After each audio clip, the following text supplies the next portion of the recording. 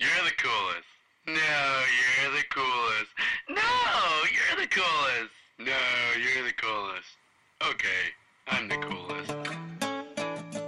Yeah, I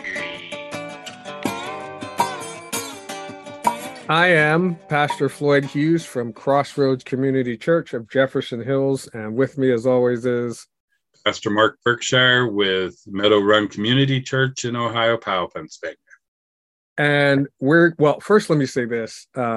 There's people outside cutting my lawn right now, and every time they go by the door window, my puppy goes crazy. So I'll try to mute him, but you may hear him a lot in the background. But other than that, we're going to start like we usually do. There he goes. With what are you preaching on? So, Mark, what are you preaching on Sunday? We're finishing up our study in the book of 2 Peter. We're in chapter 3, and we're going to be talking a lot about the day of the Lord and how it's not a 24-hour period. The day of the Lord is not talking about one day. It's talking about a time period. So God's final judgment on the earth and how it's all going to end and how we should be excited for that, as Peter says, looking forward to the day of God and not be nervous and afraid of the day. All right. And we are preaching on false teachers, which is the topic that we're going to be talking about today, and the importance of the most prevalent thing that God gives us in order to refute false teachers is the truth of his word.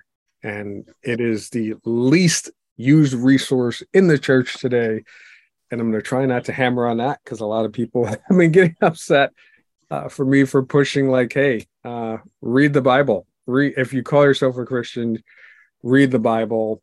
But we'll get into that. So false teachers, false preaching. And when we talk about this, when we were talking about this the last time, before we did the last podcast, we brought up the topic of AI and its use. So I want to jump into that first because I see more and more, I'm not trying to hate on them, but I see more and more pastors that will post online and say, oh, this is great. This AI app just wrote my whole sermon for me, or this AI app just did my Bible study. And I've seen the debate, sometimes argument, about the pros and cons of that. Does that come under the umbrella, or do you think that comes under the umbrella of false teaching if you're having an automated program kind of write your sermon for you? That's an interesting question. I would say it has to come under it somehow, because if you're not letting the Holy Spirit guide you through your message as you're preparing it, then how do you expect the Holy Spirit to guide you through presenting it to the congregation? I would agree 100% because I would try to explain this, and maybe the way I type it out in the comments, things don't come across, that if it's not the Holy Spirit leading it, then you can't say it's of God, and you can't say this is what God has for this congregation right now or today. The only thing you can say is, here is what whoever wrote this program has. And if they're not a Christian, then why would I even care what they want to say or how they're going to generate this or an algorithm they wrote? If it's not Holy Spirit driven, then it's not the word of God. And it's not to hate on them, but it's like, you're not giving your people the word of God. Just because it's Bible verses that's being used doesn't mean it's a message from the word of God. And I would say that is the difference between a called pastor and a career pastor. Yep. Keep going. Because a called pastor is always trying to hear from the Holy Spirit, hear from God, what God is putting on our heart to share. A career pastor is only concerned about, and I shouldn't say all of them, but most of them are only concerned about bringing people in and putting them in the seat. And that's not what ministry is about. Ministry is not about filling the church. Now, we promote things and we do things to try to bring people in, like we're having Back to Church Sunday in September, and I'm promoting it where whoever brings the most people, most visitors that day gets to throw a pie in my face. And they're all looking at that and they're, all excited about that. But it's not about filling the seats. It's about presenting the message that we are going to present that day of salvation, of godly living, of living your life as a true follower of Jesus and not just saying that you are. Side note, what happens if Dawn is the one who brings the most people? I've already told her she's not allowed. I told Dawn because Dawn could just invite my family and have the most people there because I'm one of 7 kids. All right, so false teachers, and this is another distinction that people need to talk about. And I had someone ask me this, and I shared my perspective, but I'll throw it to you to hear your feedback.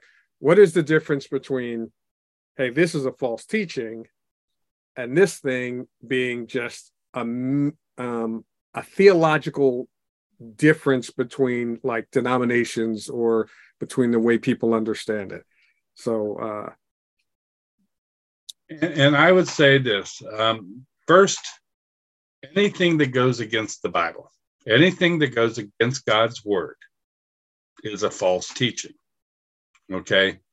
So we can all there's all kinds of different theologies out there, denominations that have their own way of thinking. Once saved, always saved, falling from grace. You have to speak in tongues. That's the only way you're going to be saved. You have to be baptized immediately after your conversion or it doesn't count.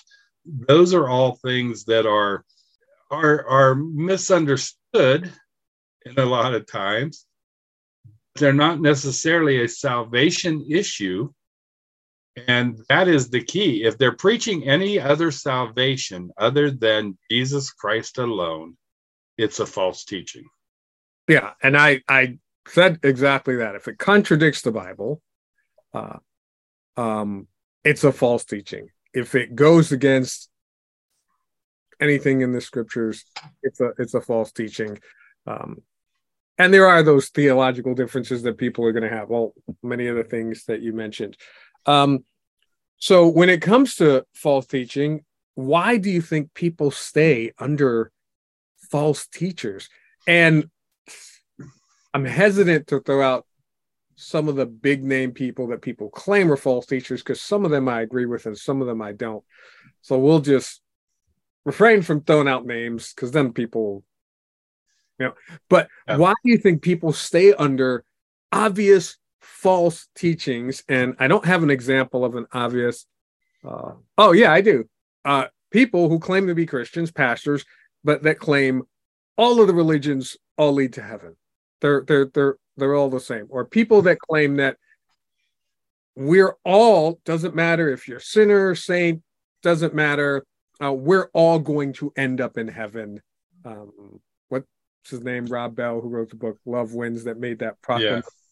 Yeah. So all of those things that 100%, not just in some obscure part, but contradict throughout Scripture, Old Testament, New Testament. I mean, it just contradicts in so many places. There are things that say the opposite of that, but yet people still will stay under those teachers and believe those things. Why do you think? I mean, I think it's because there's enough truth. They're sharing enough truth to get you hooked that you bypass some of the other things. Satan doesn't just come out and say, hey, I'm going to give you all false teachings. He's going to blend it with truth. He's going to blend it with things that sound good. They sound right. I mean, you know, I'm doing this study on 2 Peter chapter 3. In chapter 3, I forget what verse it is, but Peter says God's desire is that none perish, but all have eternal life. But right there, that's saying God doesn't want anybody to go to hell, so he's not going to let anybody go to hell because that's his desire, is for none of us to perish. And yes, it is his desire for none of us to perish, none of us to be lost, but we still have free will to make the choice to either follow God or not. That statement doesn't mean that everyone's going to heaven. That statement means that is his desire. That was the way he created us, was that none of us were to fall and go to hell. Hell was created for Satan and the fallen angels.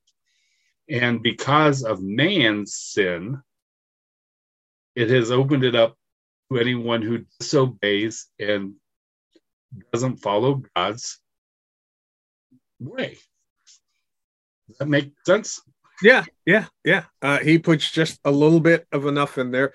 But I guess my concern is, so even with that little bit, when someone comes with the truth and says, hey, I mean, and does what you just did, explains, oh, that's twisting it.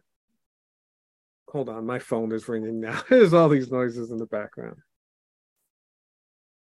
And twists it. When someone comes with the truth, the people who have accepted it, they'll refute that little bit instead of saying, oh, I see your truth. In other words, they'll go like hard to the wall to defend that false truth. It's because Satan puts blinders on them. It's a spiritual battle. I mean, that's what we need to remember as true believers.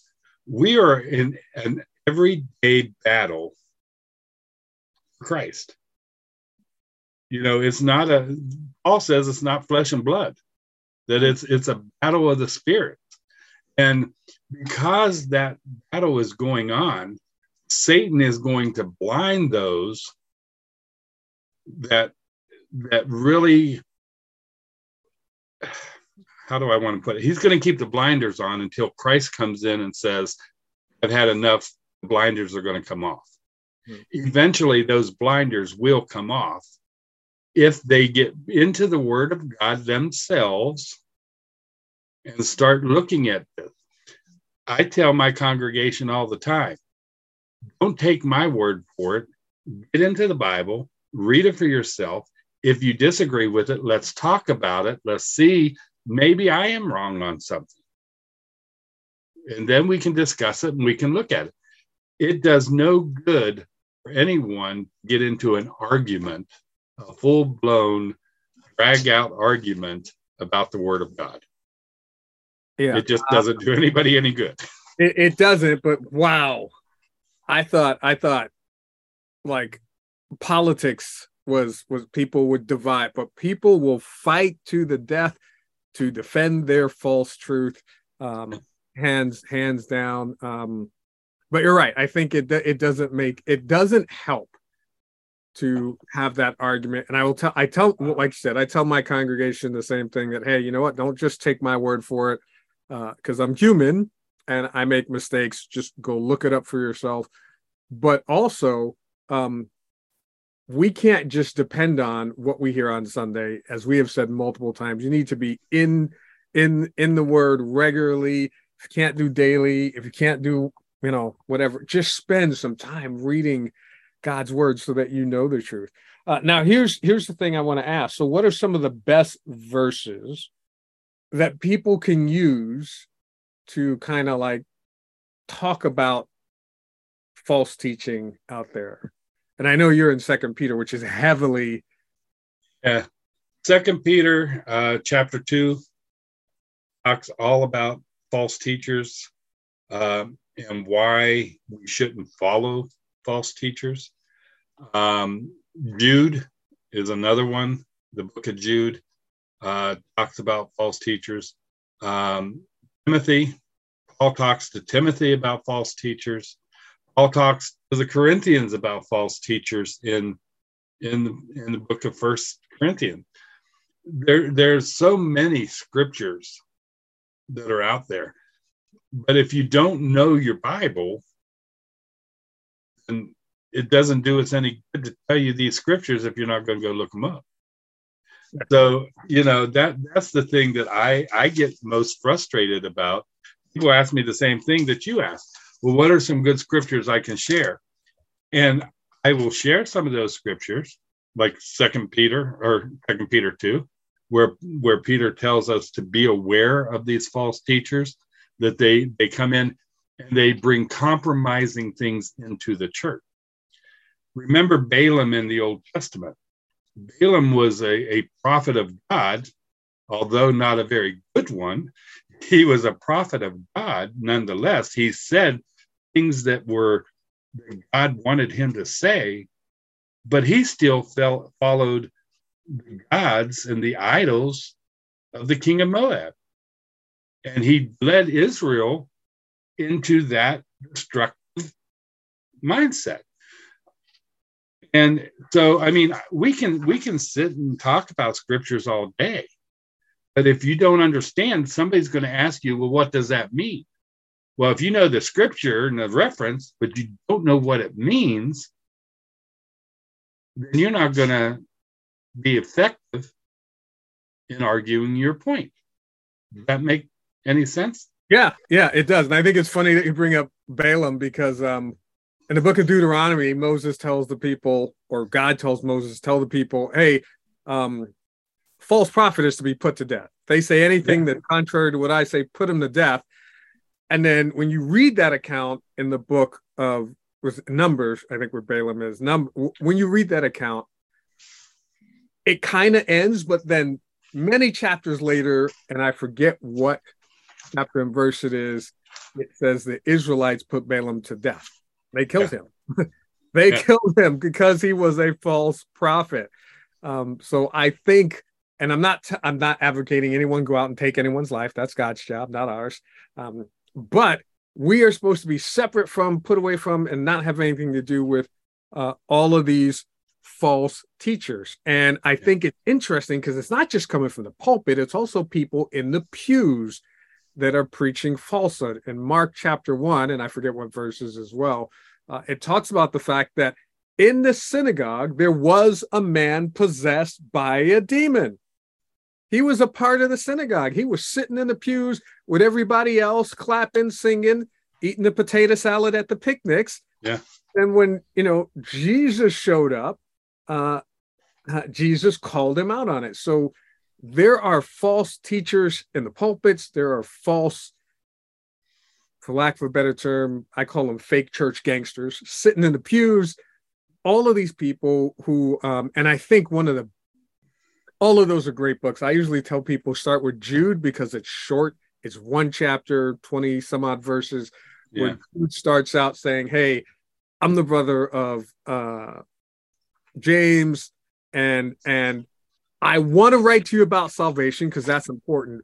But instead, I think it's more important that I write to you about the false preachers and how you need to contend for the faith. He makes it crystal clear. Salvation is important.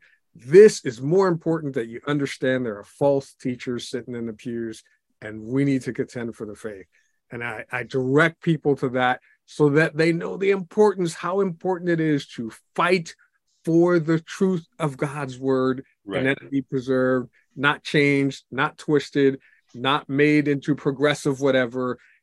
It be kept as it is and preached, and God's truth be revealed. Exactly. And this is something that's been going on since creation of Christianity. It's been going on since the church was created, before the church was created, as I just said about Balaam. It has been going on for years and generations and generations. It's not a new thing. But the Bible also tells us that when we get closer and closer to the return of Christ, we are going to see this more and more. And that's where we are today. We are seeing more of this because we are getting closer to Jesus's arrival. And when Jesus comes back, Satan has no hope anymore. He knows the game's over. He's only going to be here 7 more years, and then he's going to be thrown into the pit of hell. So he is going to do everything he can to destroy the church before Jesus comes. And this is where, if we don't know the word, we get in trouble. And you know, and we twist things. Like Paul said in 1 Corinthians 2:1-5, he talks about he came to preach and the testimony of God, not with lofty speech, not with clever speech, not with smooth talking people. He came plain and simple to tell them about the word of God. His testimony showed that. And he said that we are to be, where's my thing that I wanted to say? He says, I come with trembling and speech, and my message were not plausible words of wisdom, but demonstrations of the Spirit and power, so that faith might not rest in the wisdom of man, but in the power of God. We look at Paul and we go, you know, we look at this passage and we go, so we need to be straightforward with people, not beating around the bush. So many churches today has taken another part of Paul's message where he talks about being for all people, the scripture being being able to bring in all people and talk to all people, no matter who they are, Jew, Gentile. He has the same message, and we want to bring them in and get them the message. And we have compromised and turned that word around to mean that we need to be compromising. We need to be accommodating to everyone, no matter who they are, what they're doing. And we need to bring them in and get them in here, because we need to give them the word. So we compromise. One of the things that I think, one of the most dangerous things in the last 20 years that we've had in the church was a seeker-sensitive movement. I kind of agree with that. Because I think that is one of the most dangerous things we have brought in, because we are supposed to be seeker sensitive. Every church is supposed to be seeker sensitive, meaning that we should be going out seeking people to bring them in. But we do not need to compromise our beliefs in the process. And I'm going to be 100% honest. I used to be a part of a seeker-sensitive Me too. church. And it's not that they watered down, at least the one I was at, watered down the message. They just, what's the word that I could say? They use very careful words to present it so as not to offend, so as to be more appealing to those who are seeking. And while I can understand that, I think by doing that, it may have done some damage to some. And again, understand it, not saying anything against seeker-sensitive churches. I think the more important thing is to be biblically based 100% all the time. Right. Definitely not watered down. And even I mean, even I do this now. I still 100%. Here's what the Bible says. I'm not trying to offend you, but I'm going to use the language the Bible uses and say what the Bible says. Yeah.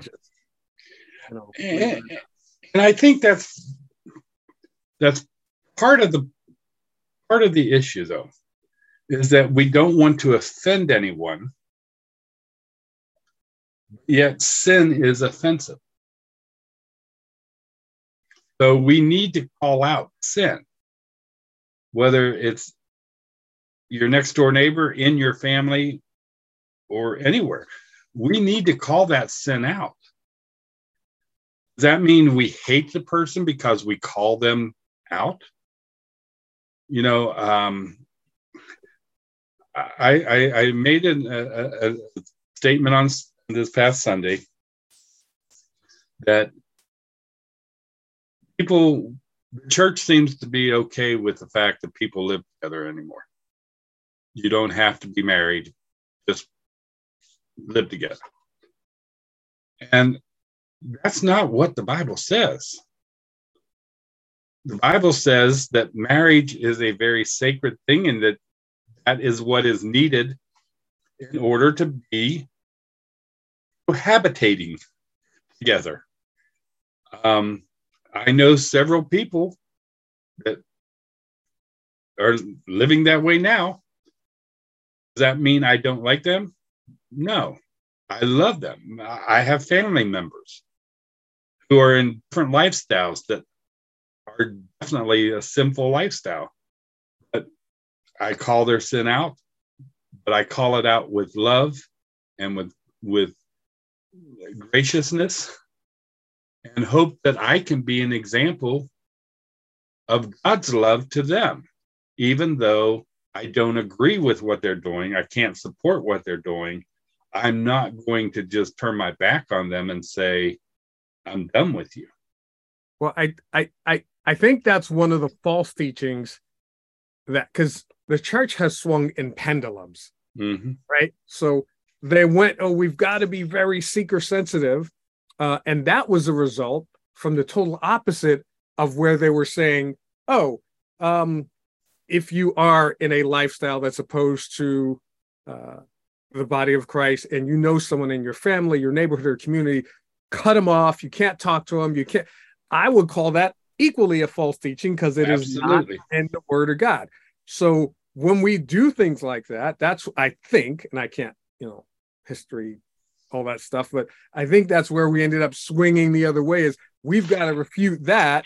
All those people who said, cut them off, you can't talk to them, they swung the whole other way and said, let's just be seeker sensitive and kind of softer and not call it out. And then now you're swinging back the other way to where there are churches, again, and I've seen videos of this that breaks my heart, where pastors are stopping their sermons because they see someone that maybe looks like they're in another lifestyle. They will call them out in the middle of the sermon and embarrass them and ridicule them and all this stuff. And we're going, again, that's a false teaching, because nowhere is that what the Bible calls us to do. And we talked about that in either the last or the one before that. So I mean, there are ways to do it. I mean, there are teachers, prominent pastors, that don't even believe the Bible anymore. They don't believe that the Bible is true. And that is becoming very dangerous to a lot of people. They're leading a lot of people to hell. There's one prominent pastor, his father was a prominent pastor, and his father was loved by many. And this pastor says, you can't, the Old Testament, you don't need anything to do with it. It's just full of stories and history. You only need to worry about Matthew, Mark, Luke, and John, because they were the only eyewitnesses to Jesus' ministry. So those are the only books we are concerned about. And it's okay, because God created you to be what you are. So if you are gay, God created you to be gay. And he actually has he's a campus, he has many campuses in his ministry. And he actually has a drag queen pastor for one of his campuses to support and encourage that lifestyle. That, my friends, is a false teacher. Yeah, definitely. And this is one of the things that Jude talks about, which is again why short, quick, easy read. Yeah. Jude talks about that they will deny the grace of God. These Mhm. false preachers, the grace of God that God extends to all of us, His forgiveness that we don't deserve. They do it for a license for immorality, which we're seeing throughout many false teachers. You can live how you want, do what you want, and as you just creating whole congregations devoted to living those immoral lifestyles, and they deny Jesus Christ. There are many of them that deny the resurrection was real. They say it was just an analogy. Some of them even deny He existed. They say that it's just a story about what's good and what's evil and what's right and what's wrong. So we're seeing that, kind of played out, not just in our lifetime, but throughout the life of the church. And a lot of these false teachers also will say that Satan isn't real. Satan is a symbol of evil. He wasn't a real created being, because God would never create evil. And that's what they claim, is God would never create evil, so He could not have created Satan. And what, if you go back and you look at Satan, just take Satan, for example, and you take him out of the equation, why do we need Christ? Sorry, my puppy is going crazy over That's here. okay. But yeah. So what do you recommend? A couple of things people can do if they suddenly find themselves, like, I shouldn't say suddenly, because people that have been preaching these false teachings have been doing it for a while. But if they listen to this podcast, they go back to their congregation on Sunday and they start hearing things like, that doesn't quite sound right. Or, wait, you just said this, read this verse in the Bible, but then you twisted it to say something else. What are some things that they should do? I think the first thing they need to do, surprise, big spoiler alert here, pray about it. Ask God to make sure that they heard it right. Did I really hear?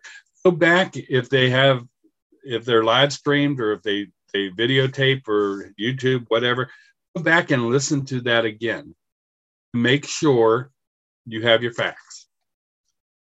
Get into the Word, find it where you believe this mistake has happened.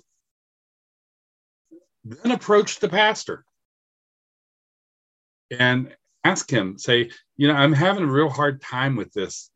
What you said on Sunday, is this what this really means? And if you can't get a good answer, then maybe it's time to start looking for the Bible teaching church. And I know that's hard. I think one of the most important things to start off with is what you said to start off with, is make sure you heard that correctly. Yeah. Because I have had numerous times where people came up and said, "Did you actually say?" And I'm like, "Where did you hear that?" And either they weren't listening to everything. They were listening to a part of what I said, or they're sitting in a congregation, they're looking on their phone, do whatever, and they only hear the last part of the sentence or something, or they come back out of the bathroom and sit down, and then they hear just this one part and miss the whole explanation. And they're like, "Did you really say that?" I was like, "No, that's actually not what I said." Right. I think it's very key. Make sure that you heard correctly before you, get all puffed and puffed and like, "I got to leave this church." They're not through. So that is so key. As is, definitely pray about it, and then respectfully approach your pastor. And I think you worded it great. I'm having trouble with what you said about this verse. I'm not quite understanding what you meant. Or I'm unable to reconcile what this says with what you said. Can you help me understand? And a lot of pastors will be willing to sit down and share with you boldly, "Oh, here's what I meant. Here's what I said." even the ones that are preaching false truths, because they'll tell you right off the bat. And I will tell you this, that if a pastor says, no, I don't want to sit down and discuss this with you, don't waste your time anymore. I would agree 100%. I mean, just cut your losses and go. Yeah. Because that's not someone who, to me, that's someone who knows they're teaching false doctrine. And to me, someone who don't want to be approached. To me, it's someone who doesn't understand what their job is, because we're there to preach and teach the word of God and to shepherd the flock. Exactly. If they don't want to expound on their teaching and they don't want to shepherd the flock, they don't understand what their job is. Waste their time. Yeah, exactly. And then I think also something else we can do. You said you weren't going to harp on this, but I am. Get into the word of God yourself. Yes. Get into the word of God yourself. Ask the Holy Spirit before you even open, guide me through this chapter. Give me your insight into it. And now I'm not saying that he's going to come and he's going to whisper into your ear everything that it's in there, because he's not. He doesn't do that with pastors. But he's going to lay us on our heart what the truth of that is. And that's how we come up with our ideas and our views. And there's so many tools out there today that are available for the Bible. There's no excuse for no one being able to read the Bible today. None whatsoever. I mean, there's Bibles on tape. There's Bibles that you can download that will read the verses for you. There's Bibles that are out there that you can follow along as they read. There's so many tools. Just start listening or reading the word. And make sure it's a good version, a good translation. Stay away from the Message. Stay away from anything that's paraphrased, because you're not going to get the truth. There are some very good Bibles out there, translations out there. And if you want some suggestions on that, I'm sure Floyd and I can give you those at any time, but make sure it's a good translation. And I will say this, and I'm going to try to reword it so that I don't get as much pushback as I got before when I posted this online. Devotionals and memes and all those kind of things do not replace reading the Bible. They're great to help you get an understanding of a book, but it doesn't replace reading, because a devotional, and I've written multiple devotionals, like 4 or 5, and that's the author giving a perspective on a book or a series of passages. It's not God revealing his truth. Here is what I want you to know. So they are great to help you understand something. They are great to kind of expand your knowledge on something. They do not replace reading the Word of God. Do not say, oh, well, I read what so-and-so wrote in the Bible app. It sends me, what all these different authors say about these verses every day. That's great. That's not reading the Word of God. That's reading what that author said. That is not reading the Word of God. And I will tell people, I wrote devotionals. My devotionals, don't read them instead of the Word of God. Exactly. In fact, if you're reading a devotional, you should go back to the Word of God to say, is this true? Or is Floyd just, going on, or whoever wrote that devotional, is it biblically accurate? That's why most devotionals, good devotionals, will put the whole scripture in context reference there, so that you can go back and read the whole context. And that's important, is to read the Bible in context. Yeah, that is definitely important. That's also contributed to a lot of and I hate to say this, but never mind. I won't bring that up. That's a whole other argument. But there's so many divisions. A lot of the divisions that are in the body of Christ are because people don't read the Bible in context. Right. So they walk away with weird understandings of stuff. We can pick and choose verses from the Bible to support anything we wanted to support.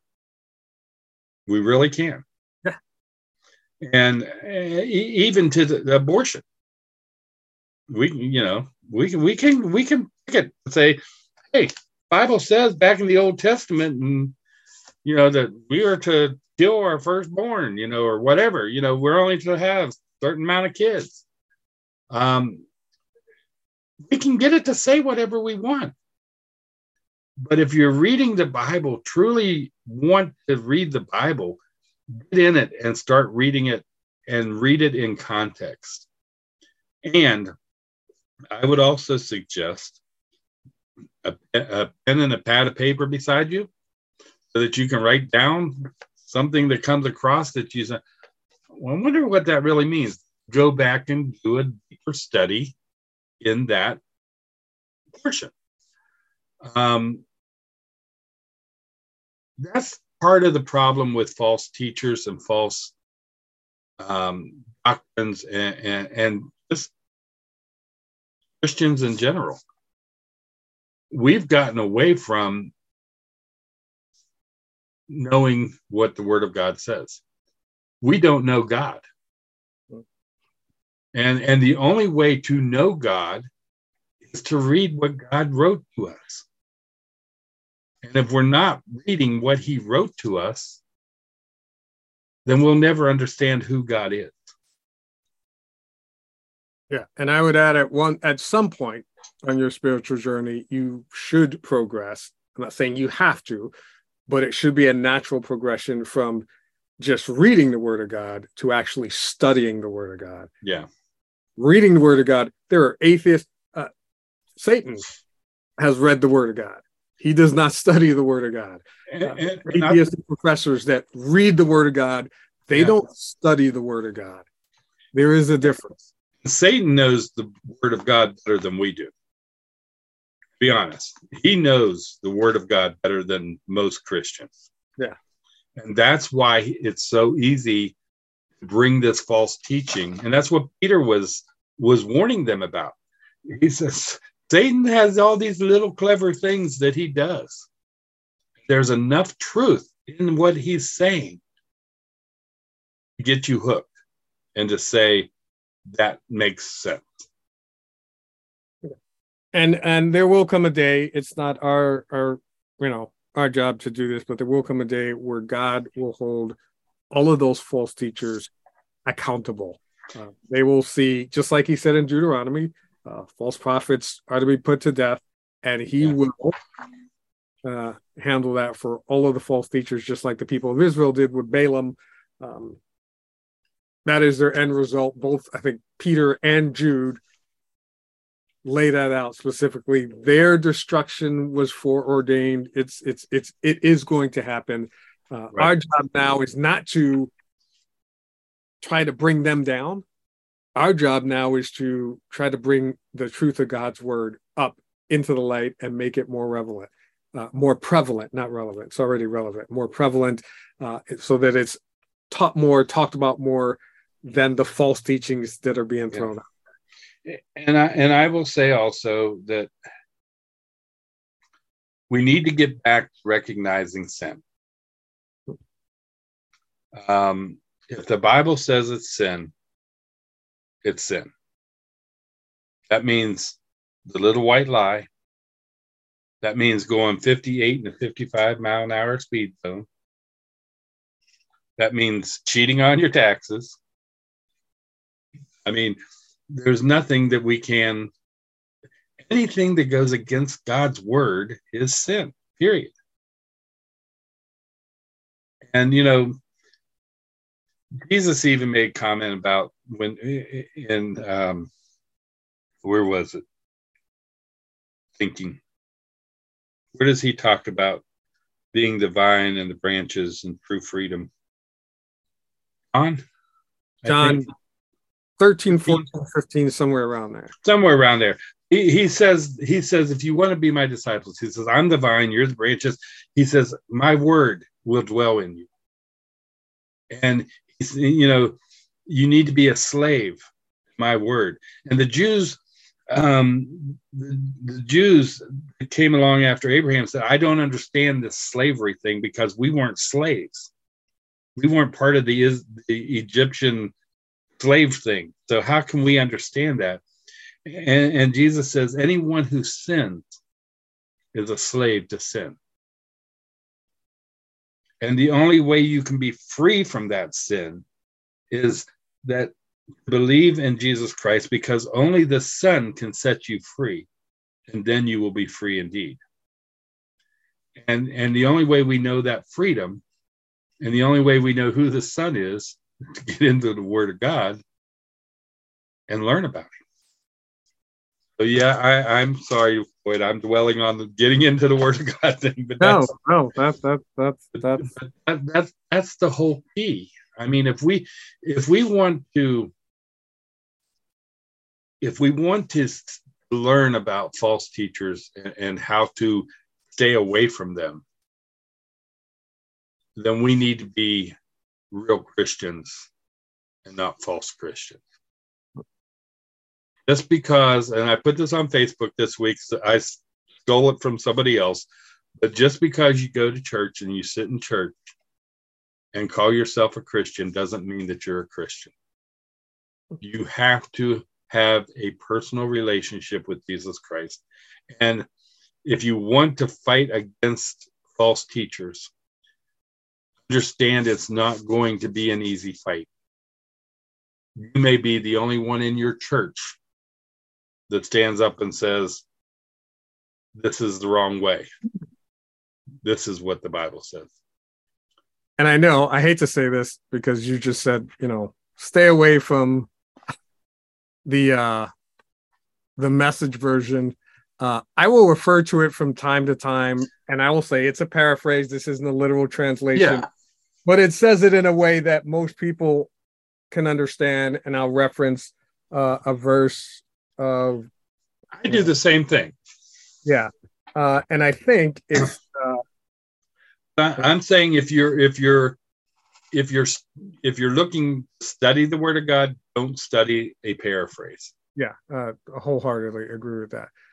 But I want to just share this from the Message version, because in Jude chapter 3, this is what chapter 3, Jude verse 3. It's only one chapter. The Message version says this. Rather than, hey, I wanted to write to you about salvation, but instead, I want to write to you about the false teachers and how you should contend for the faith. In the Message version, it says, dear friends, I've dropped everything to write you about this life of salvation that we have in common. I have to write insisting, begging that you fight with everything you have in you for this faith entrusted to us as a gift to guard and to cherish. I mean, that's a Message version. It's not a translation, but it gets across the message that Jude was trying to say, that we need to fight with everything we have for the faith, to protect and preserve the Word of God, to make sure that it isn't being made into progressive this, it isn't being watered down, it isn't being changed, it isn't being chopped off, it isn't being shortened, but that it's being preached and proclaimed with boldness by God's people throughout God's houses of worship. So and I agree with that wholeheartedly, and that is an example of where the Message, some of the other translations, can be used because it brings it out. The New King James says very similar wording to that, but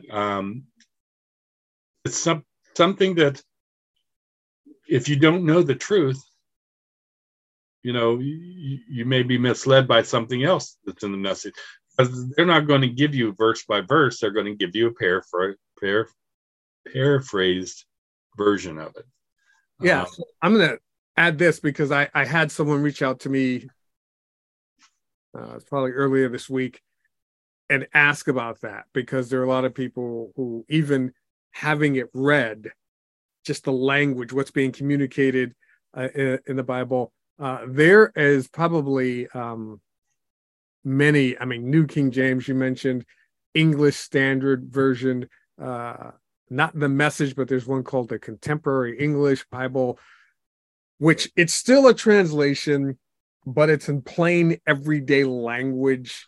New Living Translation is a good one. Yeah.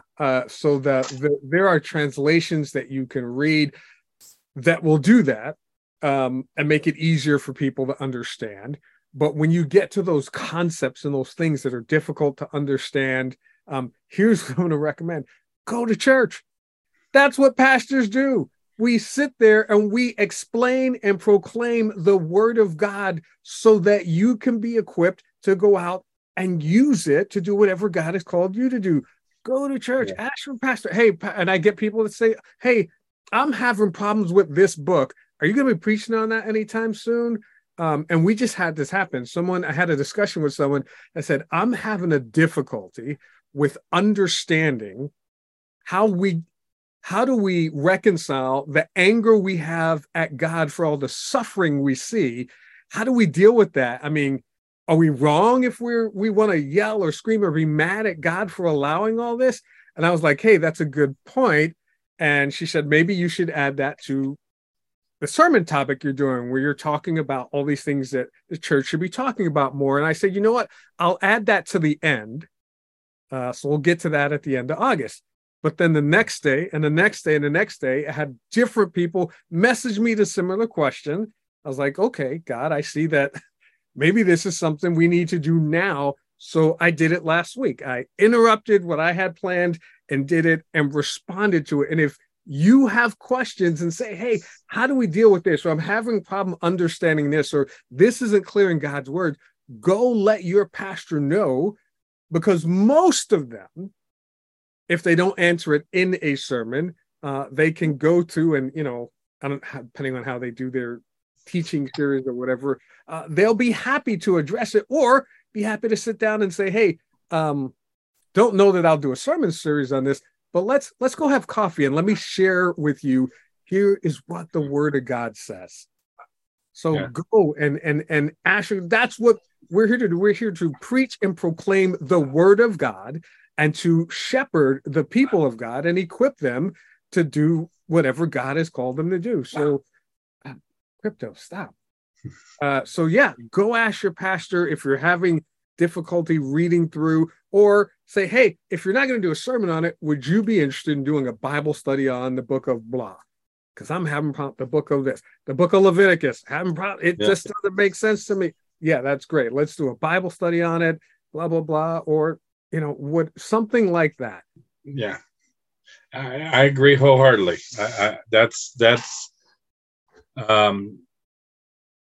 And I often that's what I tell people, is that, hey, you don't understand it. Maybe I don't understand it either. Let's read it together and let's understand it together. But I will tell you that we still need to be careful with doing that, because there are people that still will put something in that's not supposed to be there.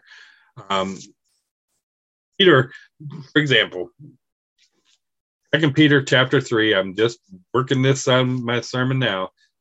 Verse 12 says, as you look forward to the day of God and speed its coming. How can our lives speed the coming of God? How can our lives speed the coming of Christ? Peter doesn't tell us. He just leaves it alone after that statement. He doesn't tell us what will speed it up.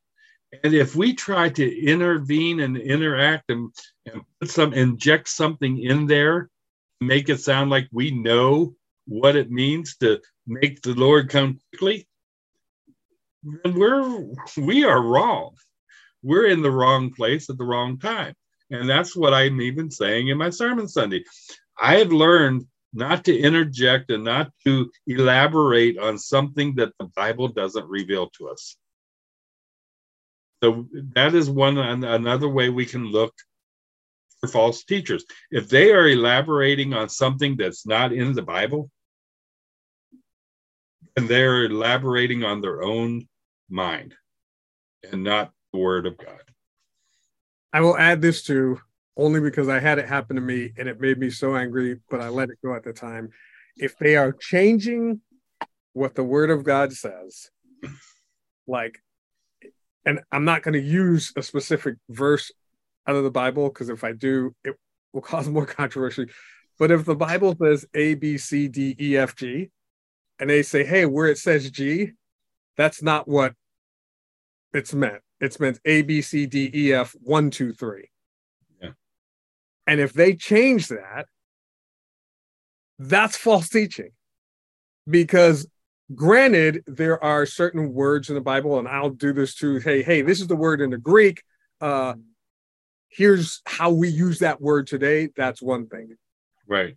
And here's how that word is used today, or here's how that word is used then. But if they're totally taking out that word and putting in a whole other word that the author did not use, did not intend to be communicated, that's changing the Word of God.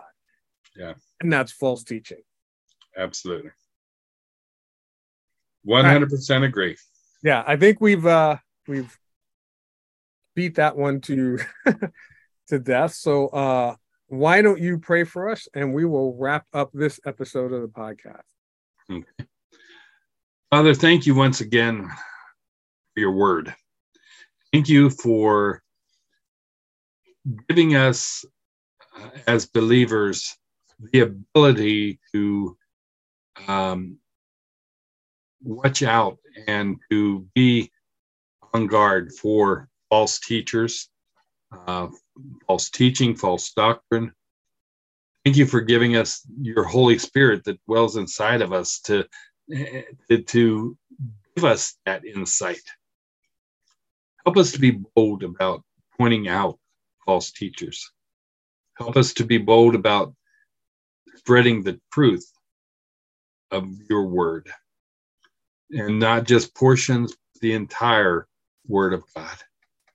You've given it to us for our enlightenment, our knowledge, our growth. So we ask you to help us use it to grow closer to you and to be more and more like Jesus every day. Thank you once again for this podcast and for the ability to just share our thoughts. And we ask that you just be with us now. Bless us and give us your peace and your strength. In Jesus' name, amen. Amen.